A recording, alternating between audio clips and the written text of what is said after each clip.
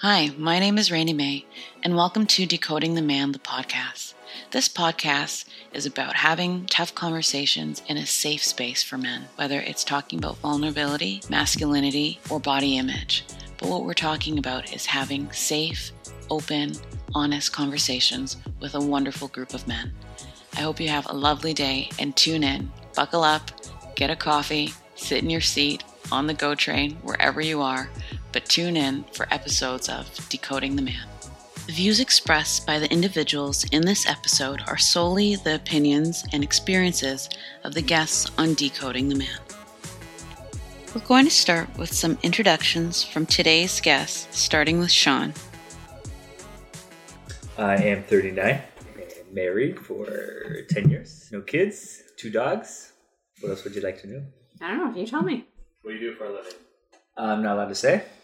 Perfect. Yeah, but yeah, I have a desk job. Okay. I have a desk job. Wait, hold on. Okay, that's fair. Yeah, well, I like nature. There you go. There's a lot I could say. Do you want to talk about me? This could keep going. That's a whole podcast in itself. Yeah. Right there. Episode one. We'll just stop All now. on Sean. Yeah. We could do one-on-ones. That'd be actually really fun. That'd be cool. Okay. Yours are like, no. It's like therapy. It's free counseling. Yeah. Okay, so Davey, tell me about yourself. I am 34, probably the youngest in the room. I'm not from here, Okay. so that's probably different from everyone else. Melmac? Huh? I didn't even know that. Ooh, this is going to be good. Where are you from? I'm from Windsor. Windsor? Okay. Oh, that's not as far as I know. I have 2 kids, one that's almost 4 and an 8-month-old, boy and girl, work in advertising. Okay. How long have you been married? 5 years. Anything else? Unless you have any other questions. No. Okay. Do you like nature? Nature's cool. Nature's cool. All right. Nature is Okay, cool. that's the one. Cool nature. Okay. All right, Charlie, tell me about yourself. 40 years old. Been married for 4 years. No kids. Like dogs and cats. Okay. Do you have any? I do not have any. Okay. I used to have a cat who passed away Okay. a couple years ago. I enjoy nature as well. You guys are killing me love, here. love fresh air. I love fresh air. Are we trying to hook up here? Or? What's going I on? like long walks on the beach. Yeah. I feel like I'm on The Bachelor, Yeah. but like not. Okay. I like 2-for-1 margarita nights. And You mean your old life? yeah. Anything else? I think that's it for For now? For now. I don't know what else to say. I know. It'll be less awkward. Well, like, it's more of, listen, This is just keep like, it in mind. It's like a conversation, right? No, so I'm not yeah, like, yeah.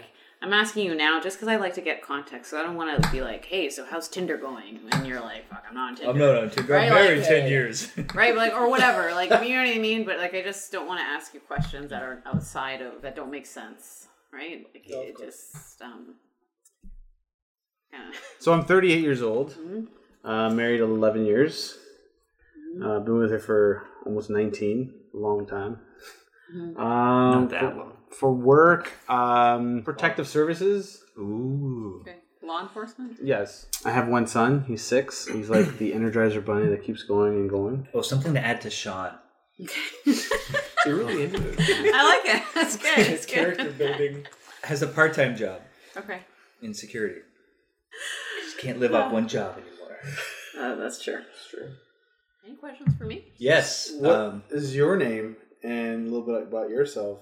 Sure. You can ask me questions. How old are you? 33. All right. Are you married? I was married. Was married? Yep. Separated or divorced? So I was in a relationship we were together 10 years, married for 5. Separated, but he's already got a new girlfriend and stuff. Like, we're mostly separated so I can still use his benefits. So, Well played. Yes. but he's got a new girlfriend. We actually all hung out yesterday on the beach. No? So you enjoy nature too? Yeah. Yes. There's a theme. All right. Welcome to Nature Talk. Yeah. Welcome to Nature Talk with men and one woman. People can take that another way. Yeah. Any I kids? just feel like it turned into sideways porn, but that's fine. Any All kids? right. Any kids? Yeah, I have a 7-year-old. 7. He'll be 8 in December. Any other questions? Cats or dogs? Dogs. Actually, I just put my dog down yesterday. Oh. I know. I'm joking now, No. but I totally cried yesterday a lot. Yeah. Sorry to hear that. That's the dog question. Anyways, No, yeah, I know how that feels. Yeah. how does that beach day go? It was her last walk on the beach, yeah. Oh my god. Great start.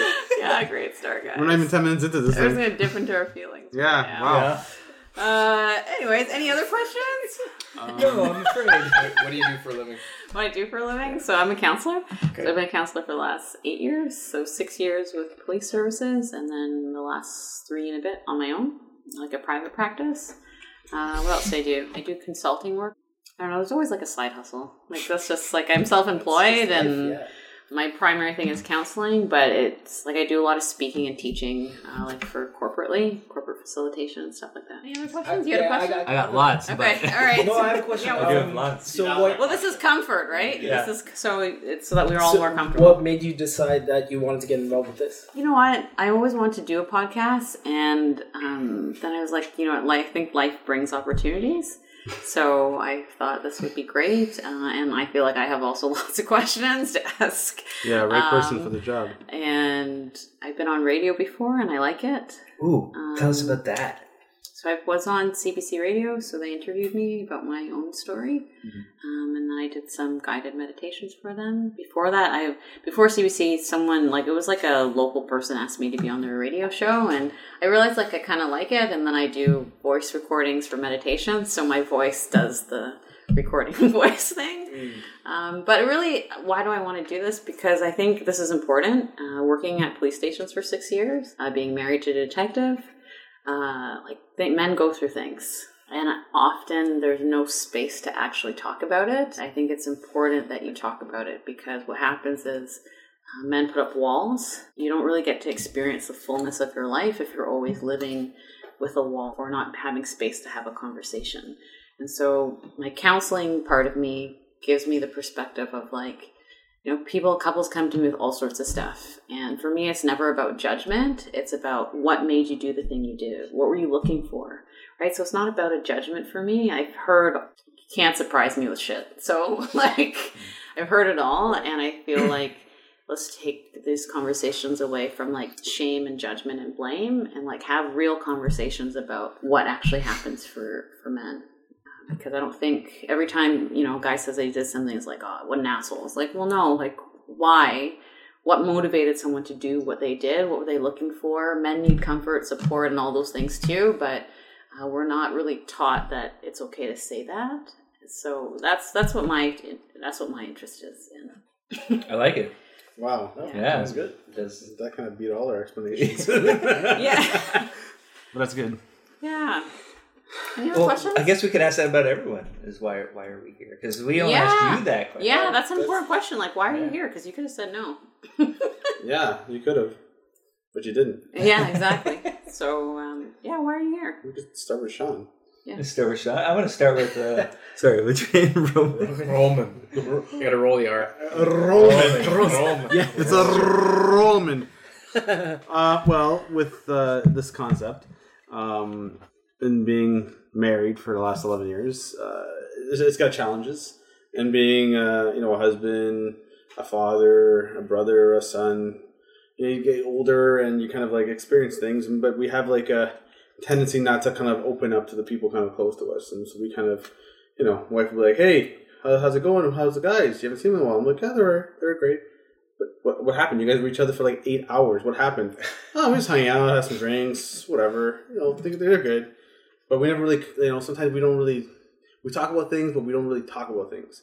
Mm-hmm. Women go to brunch and they do things and they connect and, they feel but we're like, hey, let's watch some, football or baseball or do things that escape but never kind of deal with rooted problems or rooted issues. So the concept, came about to create that. And I feel like, when we go to a bar, we talk to each other. How many people at that bar are having similar situation or issues going on and plaguing them, right? Or how many people are actually out there experiencing that but have no one to talk to or no one to relate to? So this basically creates that openness and allows us to open up regardless of if it's an issue we have with our significant other, or an issue we're having with our work or professional development or personal development, or, you know, the challenges we're going through day to day. But I feel like, you know, communication is the cliche line of make or break a relationship. It's the make or break, right? We're all seasoned now, I would say. You know, we're above, well, not all of us, above 35, but some youths in the audience. But we've all had variants of having our own experiences, especially with like marriages. And sometimes we're the culprit, and sometimes the other person's the other culprit. So essentially, this is a good avenue to create that. So why am I here? Well, I guess number one reason I'm here is because Roman pitched the idea and I liked it. It's the number one reason. Why did I like it? Well, because guys don't typically open up, I guess. We kind of keep to ourselves. And we shut it in and we bury it, and that's not good for us. As I get older and as life keeps throwing you curveballs, you learn how unhealthy that is for yourself. Right. And for all the relationships, because it affects your relationships, your marriage and your friends and things like that. So I think it's good to open up and discuss. Okay. I think there's something a lot bigger that's happening right now. The world's changed quite a bit, and the world that we're living in is not our father's world. When we initially discussed sort of where this was going to go, some of that really interested me.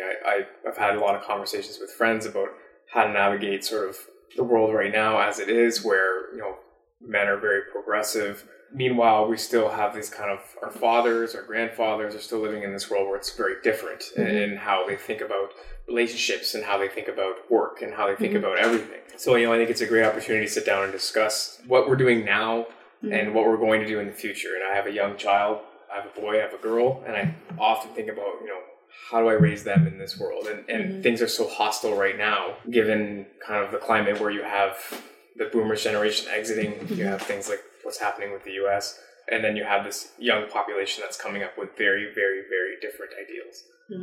So I think that was really interesting to me, and being able to discuss our place as men moving forward. Right. No, that's great. You know, you said something that you said, the world that we're living in is in our father's world. And I think that's something really interesting, because they were your role models at some point.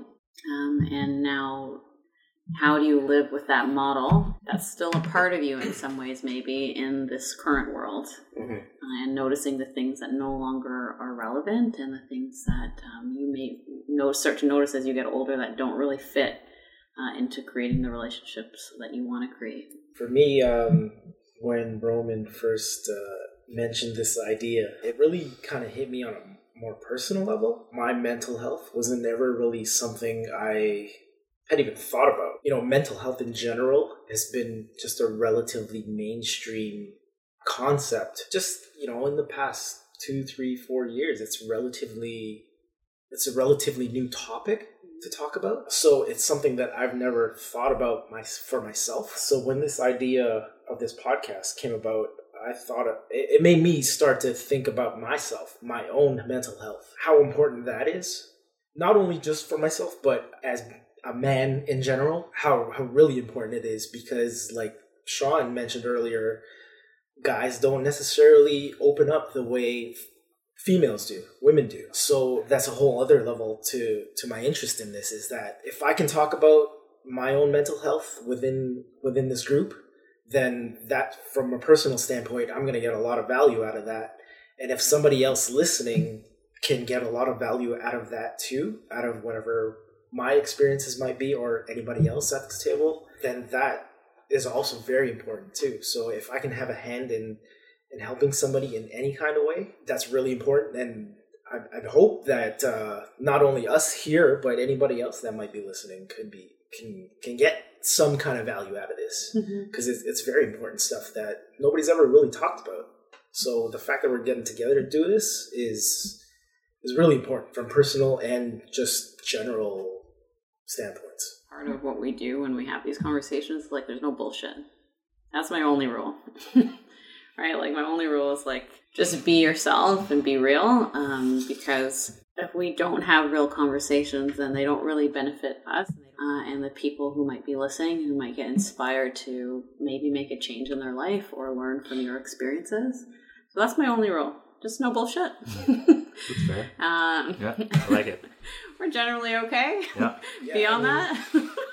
That's just counterproductive. Right, Yeah. right. So my whole thing is, and whether I'm like doing this or anything else, it's just like, let's just have no bullshit, right? And so just be real, be yourself, and just be honest, right? And if you feel like there's something comes up for you, like that's a pushback, like say it. This question makes me, or this is like uncomfortable, or why is, and then I'll ask you probably like, why is this uncomfortable, right? So it's okay to say that, and it's not going to be like, sprinkle the fairy dust.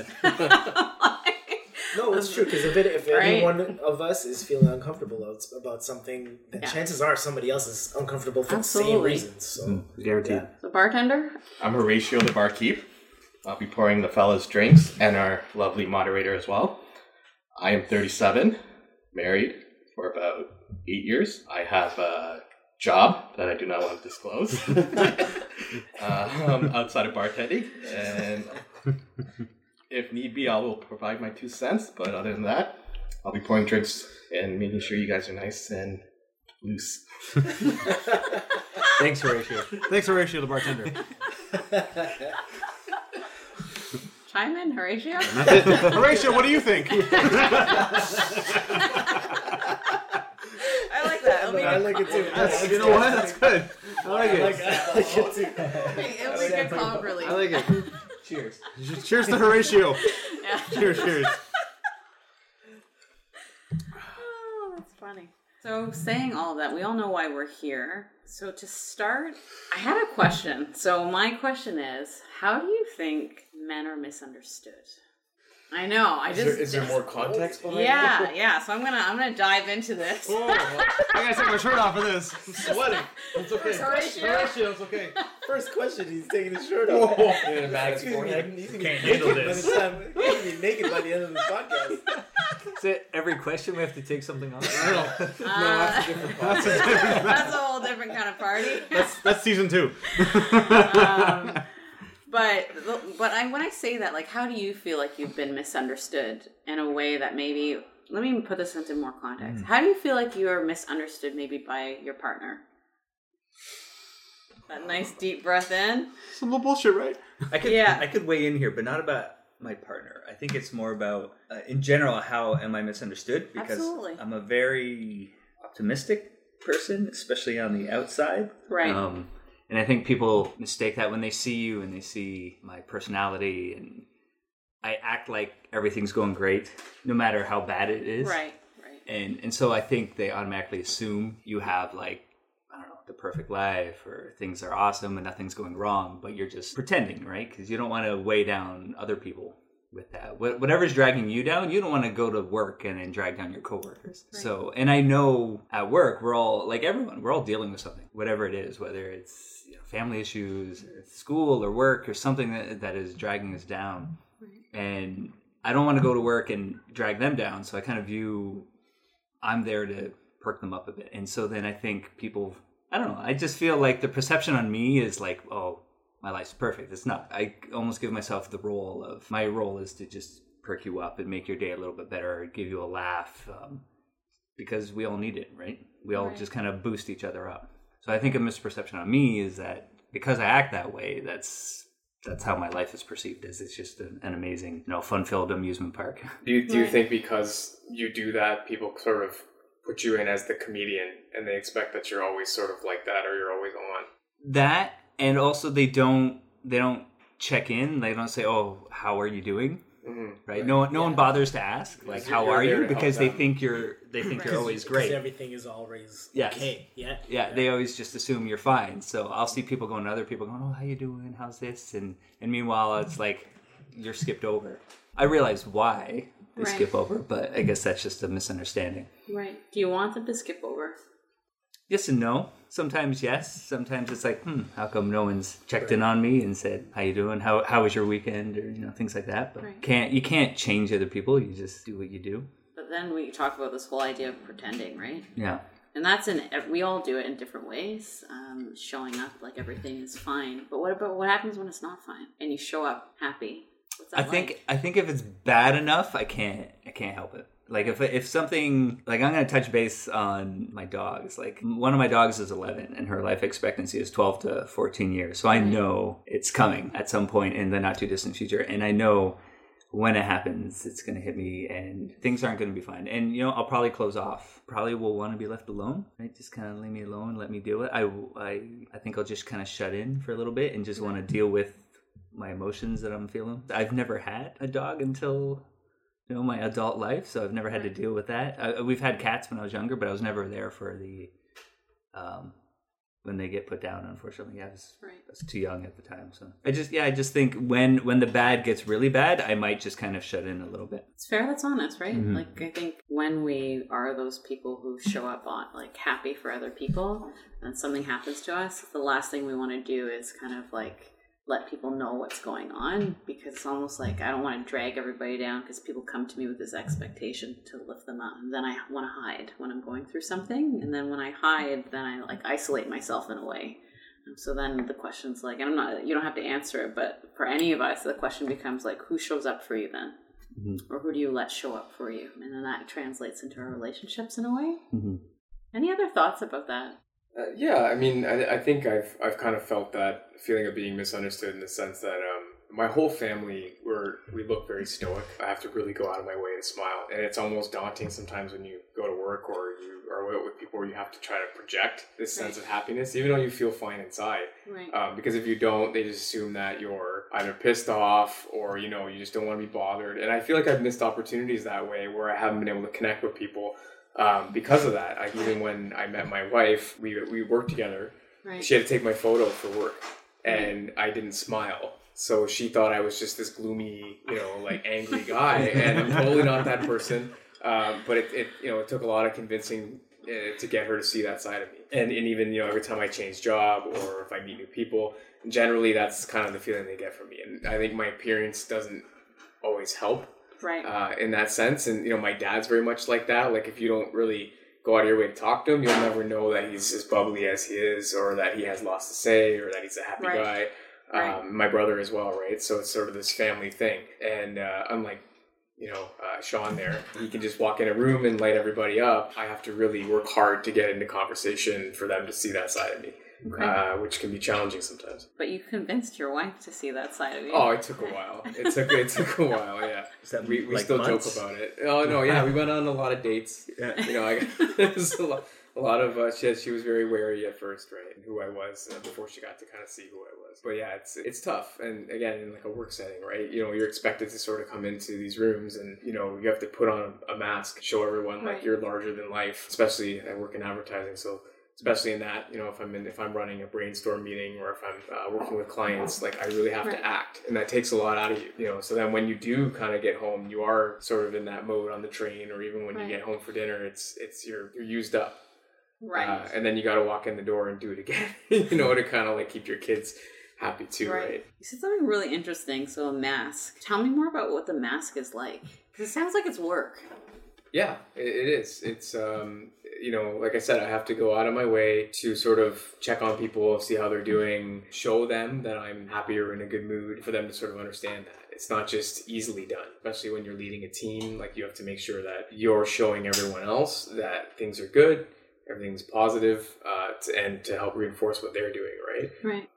And when it's not, like, I definitely wear myself on my sleeve. Like, if things are going south, like, you'll know. In general, people can generally just sit there without having to worry about whether or not they're being perceived as happy. Right. I've actually been in a circumstance before where I've had a boss pull me aside and ask if I needed to go to counseling because they thought that I was depressed, which wasn't the case at all. Right. It just how I came across. So it's like, how do you even know, do you have a problem, or are you trying to fix something when you're not even sure that it's existing, but somehow that's what you're putting out into the world? Right. Do you know that what you're putting out?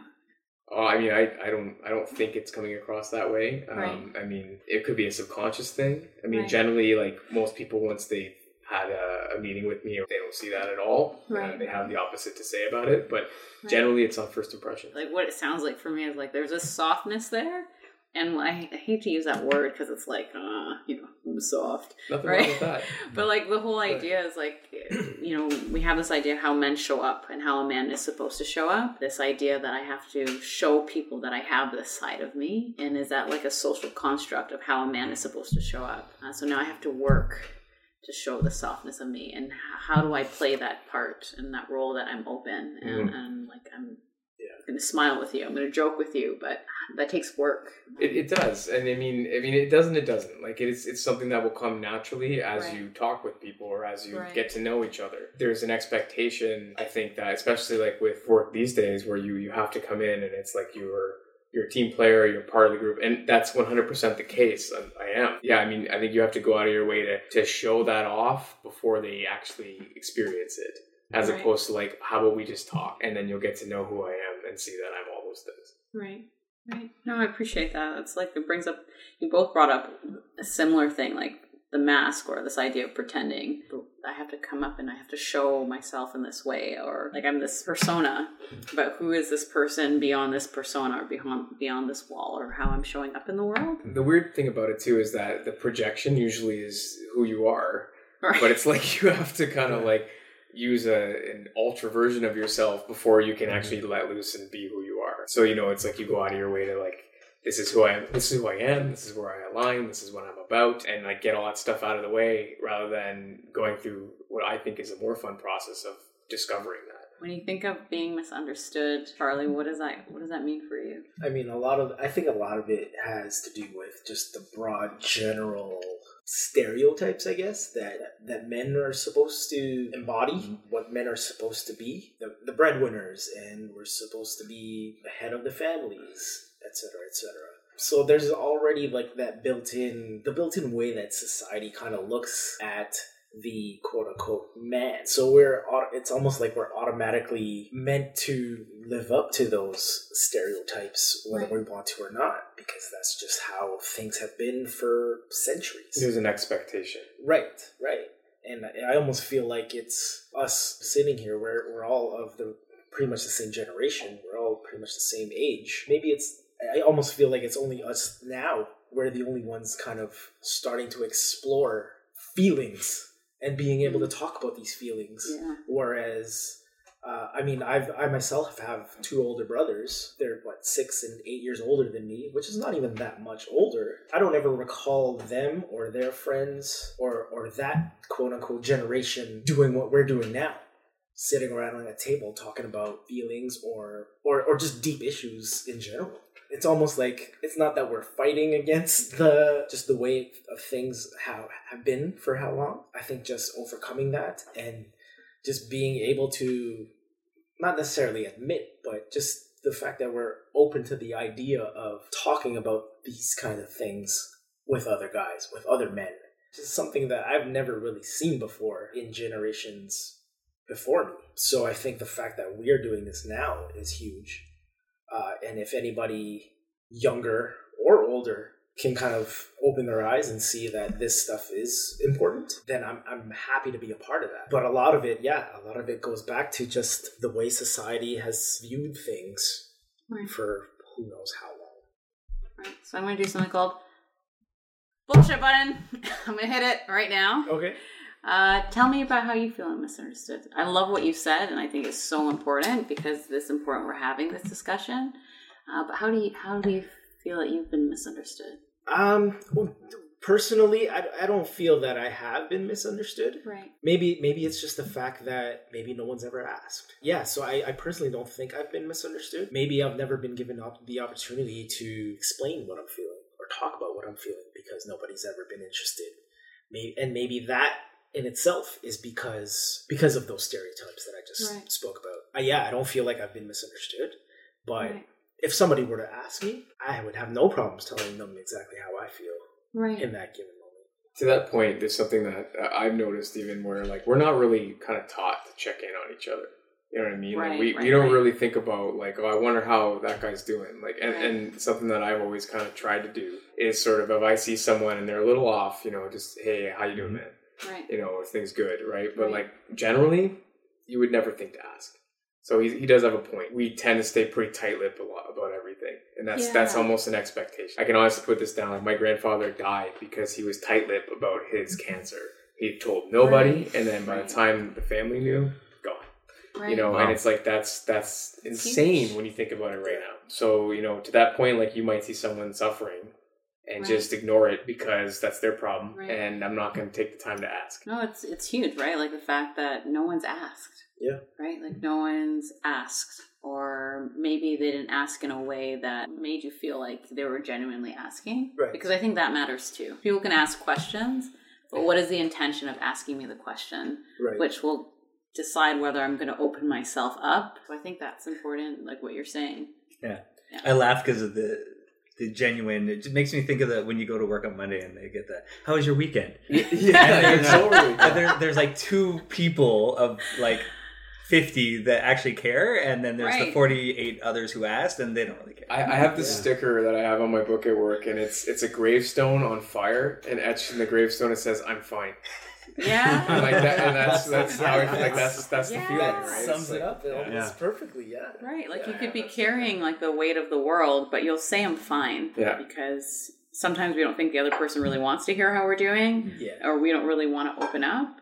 And so we have this Yeah, blanket. I think it's Yeah, a go combination of both. Yeah. I mean, for me personally, it's a combination of both. Right. I would like to think that I know that whoever happens to be asking me, Right. whether or not they're genuinely asking, those are the people that I can open up to. Right. But I can also tell the people that are just asking for the sake of conversation. Right. That's when I'll say I'm fine. If you don't care, then I don't care to tell you. Right. So I don't know if that's a problem in and of itself, but for the people that are genuine with me, I am Right. more than happy to be genuine with them too. Right. So it's very similar to what Sean was saying earlier about his natural demeanor and personality. Right. Someone outgoing, happy-go-lucky, whatever you happen to be going through. Some people may not ask, or a lot of people may not ask because of your natural personality. So if that question isn't being asked, Right. you're not able to let it out. I think it's not necessarily an issue of being misunderstood. Right. It's who genuinely actually cares. Again, going back to, I don't know, maybe just the definition of a man, society's definition of a man.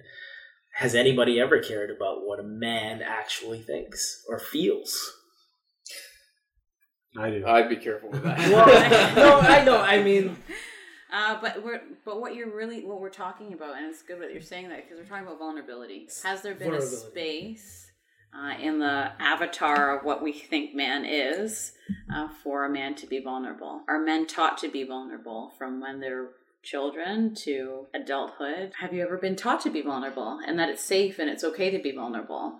And is it defined as a weakness? I think that depends on your teacher. You know, I love my father for raising me the way that I did because I had those opportunities with him. I appreciate that a lot. But I know that's not always the case, especially where I grew up, Right. which is not as multicultural, not a lot of opportunity economically. So you get a lot of very hard-nosed men. Right. And, you know, my dad was an educator, and I think he was pretty open about a lot of things. And Right. growing up, I got to experience that. And I'm very lucky because I know that I'd be a very different person. And I can see it, you know, now as an older man, seeing where some of my friends have wound up. I can honestly put a lot of that responsibility onto him because it could be a very different scenario. So your fathers or your teachers? I feel like that's a good question. We'll get back to that in a minute. But I'm going to ask Roman the same question. Well, as growing up, my family sat around the table. We talked a lot, and I think my parents promoted talking. The meal took 15 minutes. We were there at the table for like an hour and 15 minutes, talking, laughing, telling jokes, dirty jokes, whatever. Communication was a big key. Like they came first generation Canadians from the islands, and they converted religions. They went through the whole thing. First colored in their schools and paving the path. You know, being misunderstood, it's hard. Like, for instance, I have a tattoo, right? And the tattoo, I basically stem as like the roles I play, right? So you're a protector. It's your home, it's your family, your protector. You have to have that. It's like a sheet of armor. This turtle here, and that represents like the soft stuff, the vulnerability, as you say, like. You know, and I feel like if you give people too much ammunition, sometimes in the workplace or friends, like you don't know what game they're running. And it's so hard to trust where people can utilize your weakness as ammunition against you. So sometimes you close off and you're like, hey, how was the weekend? Great. But it could have been horrible.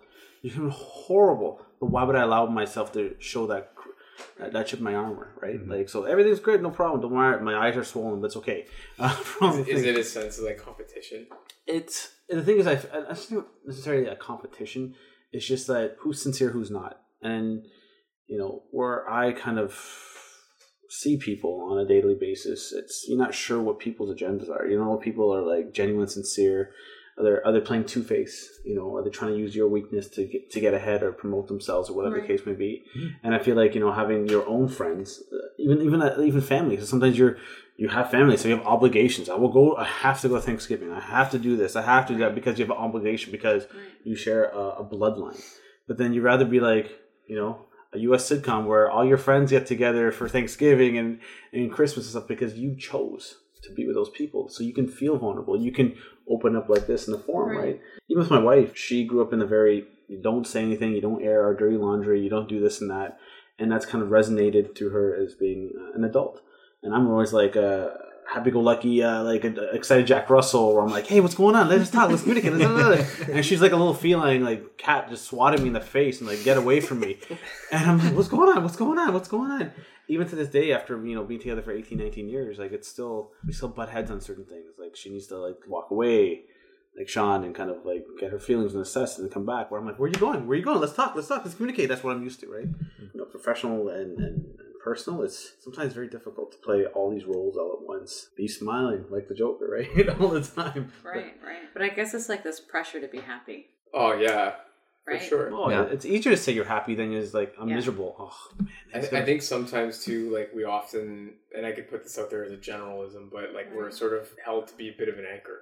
Right. So if we're the anchor and we're not happy, the whole ship's going down. Yeah. And you have to put that front on sometimes where it's like, no, everything's fine, so that everyone else can be fine. So, I feel like sometimes, like, I don't know, each person's individual case is different, but hold your head up to hold other people up. Right. So I guess my question to that would be like, ships need maintenance though. They do. Mm-hmm. Right. They need maintenance. They need caring for. They need repairs. And so how do you get repairs when you need to? I guess I have a recent experience I can discuss about that. Because my job is relatively new, so I made some new friends, and we seemed very close. We seemed to connect right away. And then when I opened up about, especially about like what I just mentioned about these expectations about how, I go to work and I put on this front of always being fun and happy. Right. And then when I opened up to these new friends of mine about, oh, you know what, I'm kind of depressed because of these certain topics, right? They kind of disappeared and distanced, which then didn't help, right? Then I just felt like even worse. What anchored me was I have some friends that I've known for a long time, like Roman, and it reminded me that, I've got an anchor that I've known for 29 years that I can always rely on. As we go through our life, we meet some new people and maybe new anchors that might help support us and ground us, but it's important to remember the ones that have kept us grounded up to this point, right? And the ones that we can always fall back on and will always be there for us. So it was a good reminder of sometimes you're looking for something new, but you don't necessarily need that. You've got what you've been looking for all along. You got a friend in me. Yeah. That's so sweet. I can't even make that up myself. Well, you said no BS. So. Yeah, no, it's good though. That's lovely, right? Because that's the reality. So what you're really saying is you opened up and then you felt like you're vulnerable and open, and then someone wasn't able to hold space for that. Yeah. And then it's do I close down? Do I feel shame? What happens? And then you go back to the space and a friend that has been willing to hold that space for you, or maybe you recognize the value of it. Mm-hmm. I think the spirit of what Roman's trying to capture with all of this is a bit of that. There's a reason why, men will do hunting trips, or they'll go out to the bar, or they'll go and you talk about self-care, you talk about maintenance, and that's where it comes from. You need the ability to talk kind of one-on-one where that you can let it all out, and it's not going to really go anywhere. Right. And sometimes that's just the case. You just want to talk. You know what I mean? You just want to say what's on your mind without it. ironically, what I think a lot of men do is like, let me fix that problem for you, right? Yeah. But, you know, sometimes it's, and I can't tell how many times I've ever heard this coming from even my wife or other women in relationships. I'm just trying to say it. Yeah. Right? I think men do the same thing, but we don't tend to do it with our partners. Right. You know, we just let it all out kind of with our friends and things like that. And that's why you have sort of those brotherhoods or establishments that kind of define men. But it's also, there's a lot of negativity that comes out of that too, right? Because if you're with the wrong group, you know, a lot of times it's like, they don't want to hear it, or, you know, like I think it was said earlier, it was like, let's just go watch the game, you know, or let's just go do the thing that we set out to do. Right. So it's more like this is the task. Right. But you show up really wanting to talk, but it's masked by the task. And then sometimes if people are not really in that space to be vulnerable with you, then it just becomes a task. Totally. Yeah. But you said something really interesting. You said that men will normally share with their friends, but not with their partner. Yeah, I mean, I think we're incredibly open with our partners. I am. I say everything, but at the same time, like, it's a different reaction that you're going to get, you know? Okay. Like, if you're going to share that, you know the response you're going to get, as opposed to if you share it with, like, a good friend or something like that. Okay. So what's the response? I'm so curious now. Oh, here we go. No, you now know, this gets fun. I can honestly say, like me and my wife we're good friends too. Right. So, you know, we're very much compatible, and when we talk, we'll try to listen to each other as much as possible. Right. So, you know, but there is sometimes, like, if you're just overwhelmed, and if the other person's overwhelmed as well, sometimes that doesn't come across, or it's hard to sort of care for each other when you both need care, you know? And we, you know, whether it's her or in any situation, you know, if it only really works out if one ratio. If one person is the bartender in the background for background noise, apologize in advance. And ratio the bartender, please. You know, if you're both in need of care, then you're not going to be able to help each other as effectively as if you know, go to someone who sort of is an outsider to whatever situations might be going on. Or, you know, sometimes it's just deaf ear. If it's not a relationship thing, even if it's a work thing, you know, I can talk to someone like Roman who doesn't work in my industry. Right. And I can just unload. And, you know, they don't really get it, but they can listen. And that's enough, right? And I think there's enough commonalities between everything we do that you can kind of go, okay, you know, I understand what you're going through, or I have an example that's similar, or here's how I handle that, you know? When you both need care, it's hard to care for each other. Absolutely. So that's like really big, right? Like, my question becomes, for me, I wonder if that's true.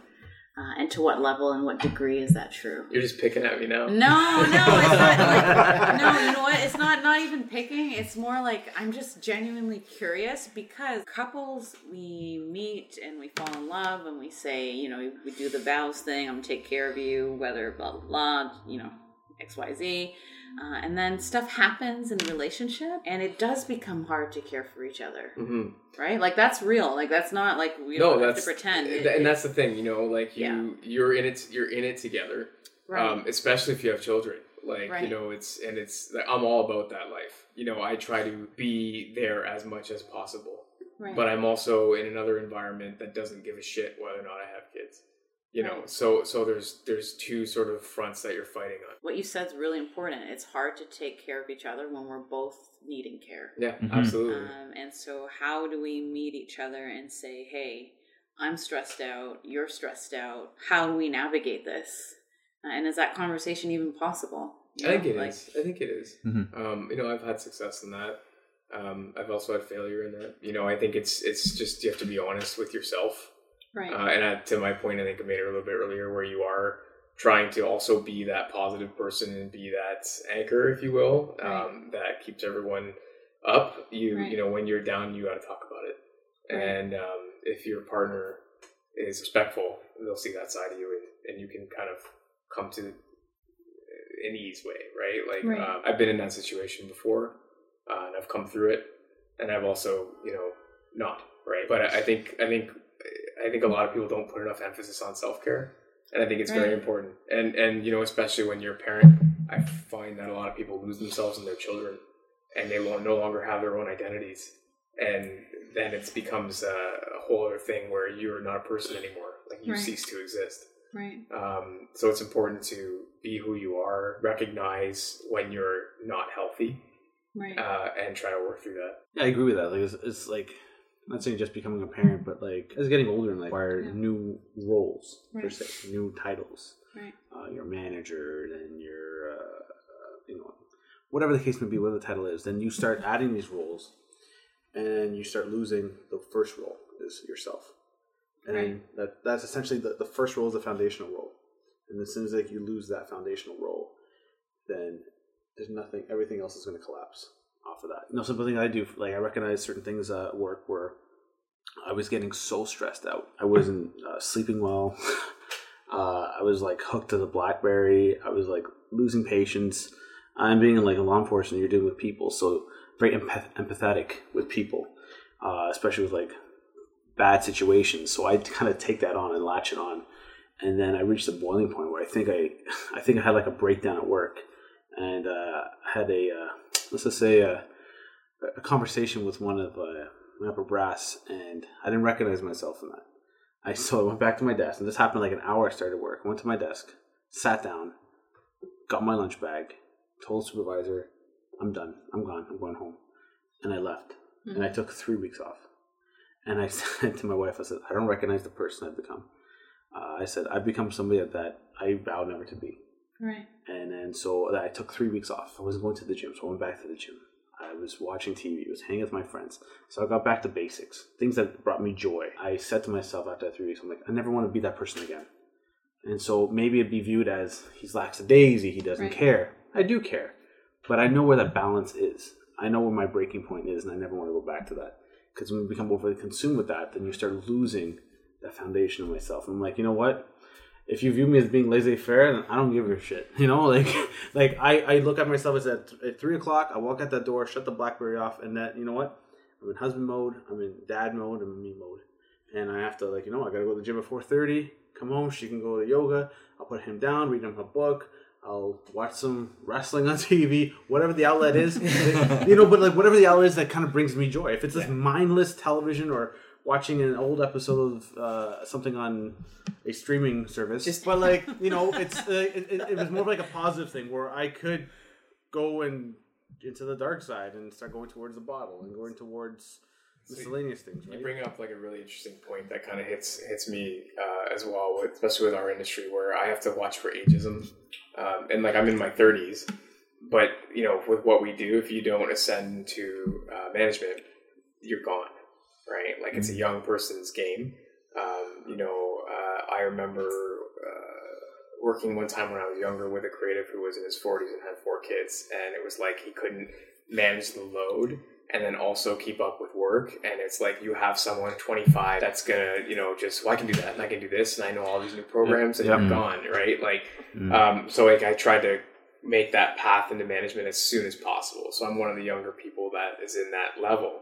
But at the same time, to what you're saying, it's like if I check out at, you know, 4:30 to catch my hour-and-a-half train to get home so that I can be there for dinner, you know, like I have to watch it because I have people at work going, well, you know, I can stay till 6.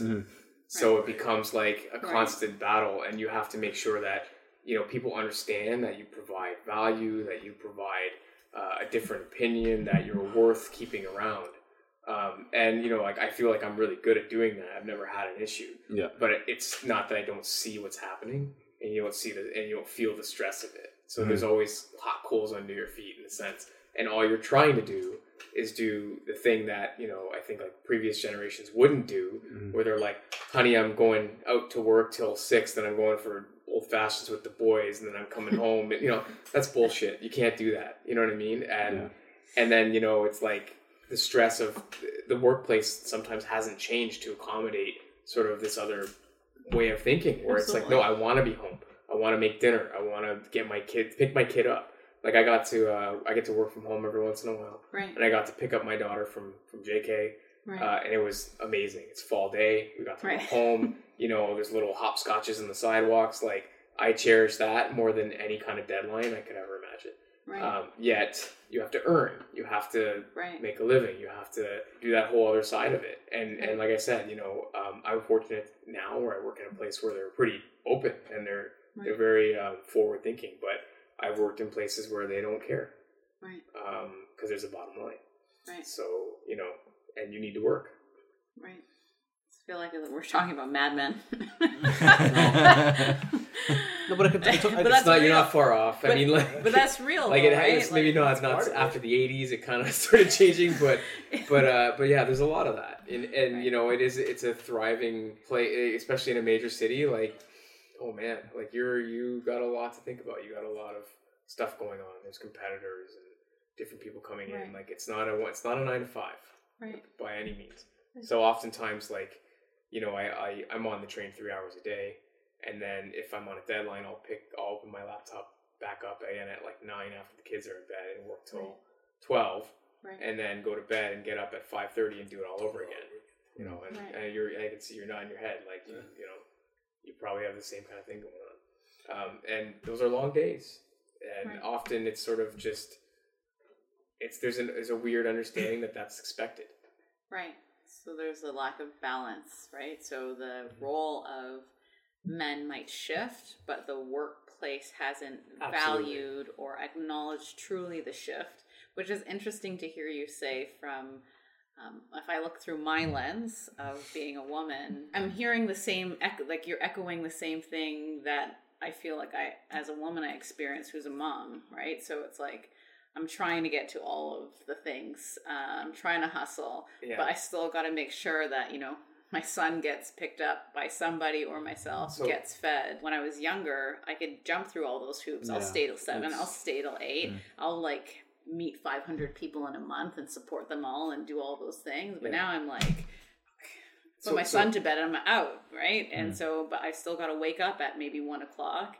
And then, you're right. So we're echoing the same thing. For sure. So this real life is shifting, but the structure is not shifting. I get what Davey's saying about you're essentially left on a high. You recognize the symptoms of I have other things in my life opposed to a 25-year-old who's hungry and has no other obligations. Where I'm working right now, I wanted to be in this position 11 years ago. Finally got into that position. However, in 11 years, things have changed. The game has changed for me. And then, now it's stuff I would have jumped on and opportunities I would have jumped on before, bend over backwards and forwards, where now it's wait a minute, I can't do this, I can't do that, I have other obligations. And I'm recognizing, it's maybe it's not for me anymore. Maybe I'm okay not being on the field. I'm okay being on the side of the field. I'm good seeing the vision, being the coach, and changing that function, because make room for someone who's hungry. Make room who's someone who's I'm that type of person that's going to be no, I want the glory. I can strive. I'm still a 25-year-old at heart, but I'm not. You know. There's this whole way of thinking that's come up recently, and it's about the emotional load. And see, I already know all about this. I'm come on, let's go. It's been something that I've been reading a lot about, and it's about and to that thing how the world has changed. I think and how we're experiencing that, whereas our workplaces may have not changed in the eyes of seeing genders as being truly equal. I try to kind of put myself in that my wife's shoes, where and I'm bad at it. I will say that I'm terrible at it, because not only she works in a similar industry.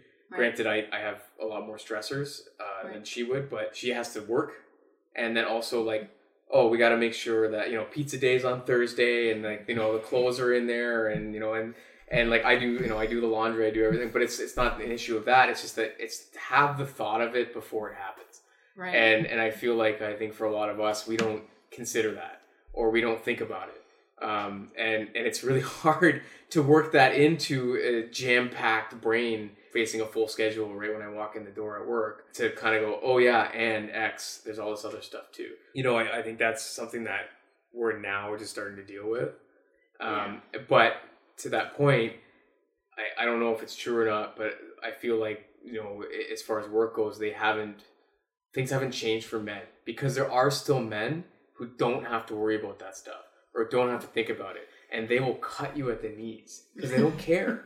You know what I mean? And that's the thing, right? And it's I think, and I don't know if there's a difference, and maybe I'm wrong in this, but I think for younger women, maybe they can empathize with older women a little bit, or with mothers, or with people who have more experience. But with young men, we're ruthless. We tend to be that type where it's well, I'm just going to knock that guy off the block because I want that.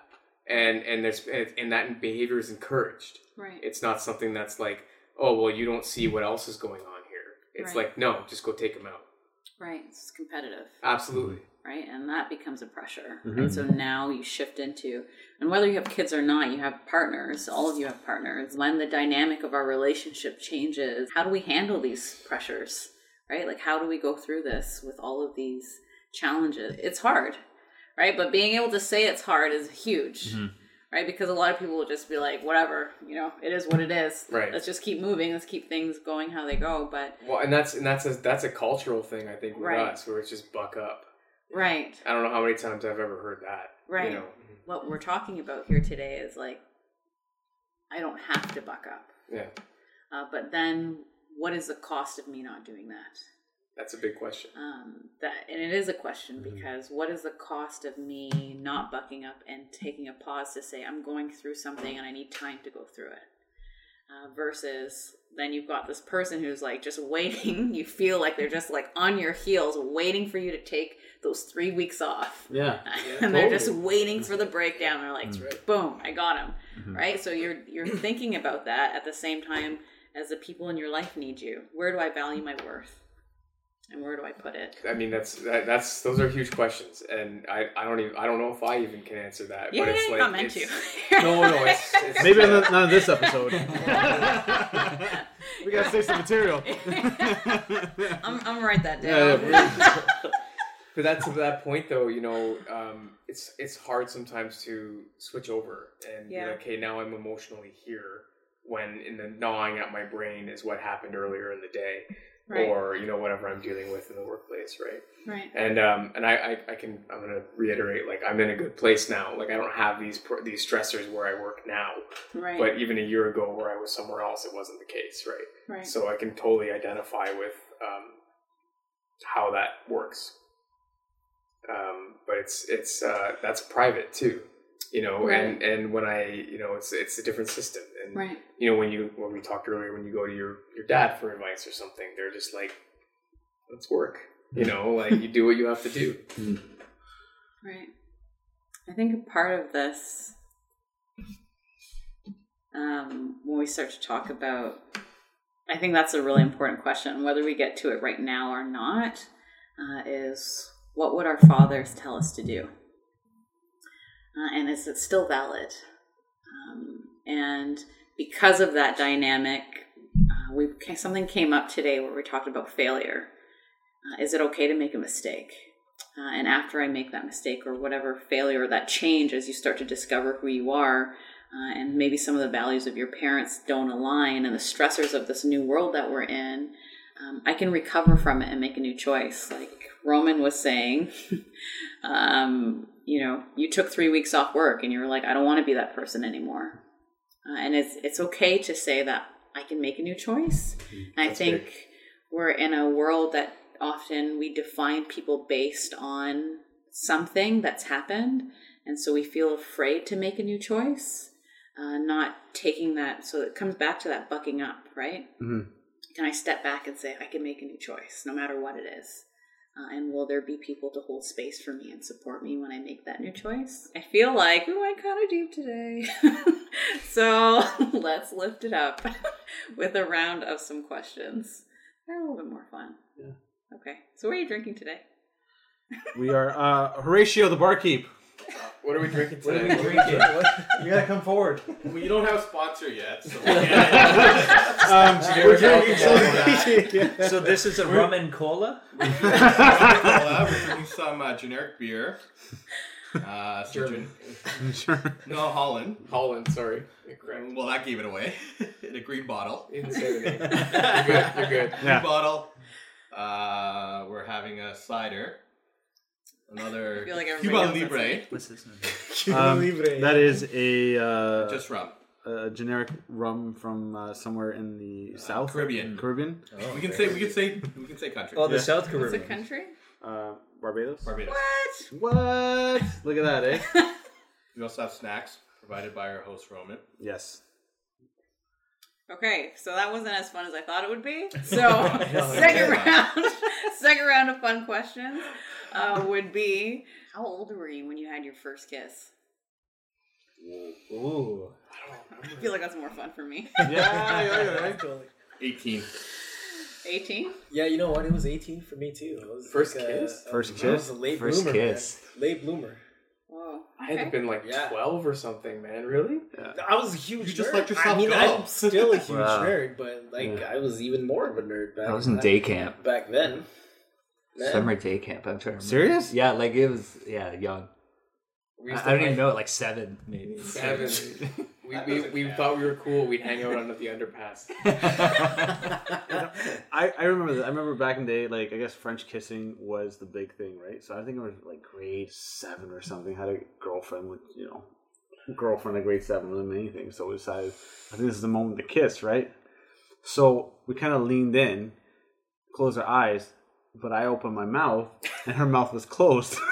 And I'm like, this is not supposed to be the way it's supposed to be. We pulled back. I'm like, I don't know how to do this. Like, I thought everybody, this is how you do it, right? And, but that's. So you're just walking around sucker fishing. Yeah, that's essentially it. But yeah, that's kind of. It wasn't a successful kiss, but it was the first attempt to kiss. All right, last question. If you could tell your younger self one thing, one message, what would it be? That's not really all that fun, is it? That's deep. A lot of messages. Save your money. Okay, good. Roman says save your money. Sean says I don't know. There's so much to say. How just do I pick one. one? We'll have lots more episodes for this. Things get better. Okay. Davey says, Be comfortable being alone. okay. Charlie says, Follow your heart and follow your passions. and Horatio says, Just remember to be happy and drink. No, for real. What I would tell myself is just take each one from all you guys. Be comfortable with yourself. Be happy. Learn to be independent. Don't realize that you need someone else, but also realize you do need someone else to talk to. So remember to open up too. That's part of it. And save your money. I don't want to tell my younger self that. That's a no-brainer. well, thank you so much for joining us all today, Roman, Sean, Davey, Charlie, and our lovely Horatio bartender. We're going to have more episodes and more conversations, but today is our first of many, and we're so happy to be talking about decoding the man. So thank you so much.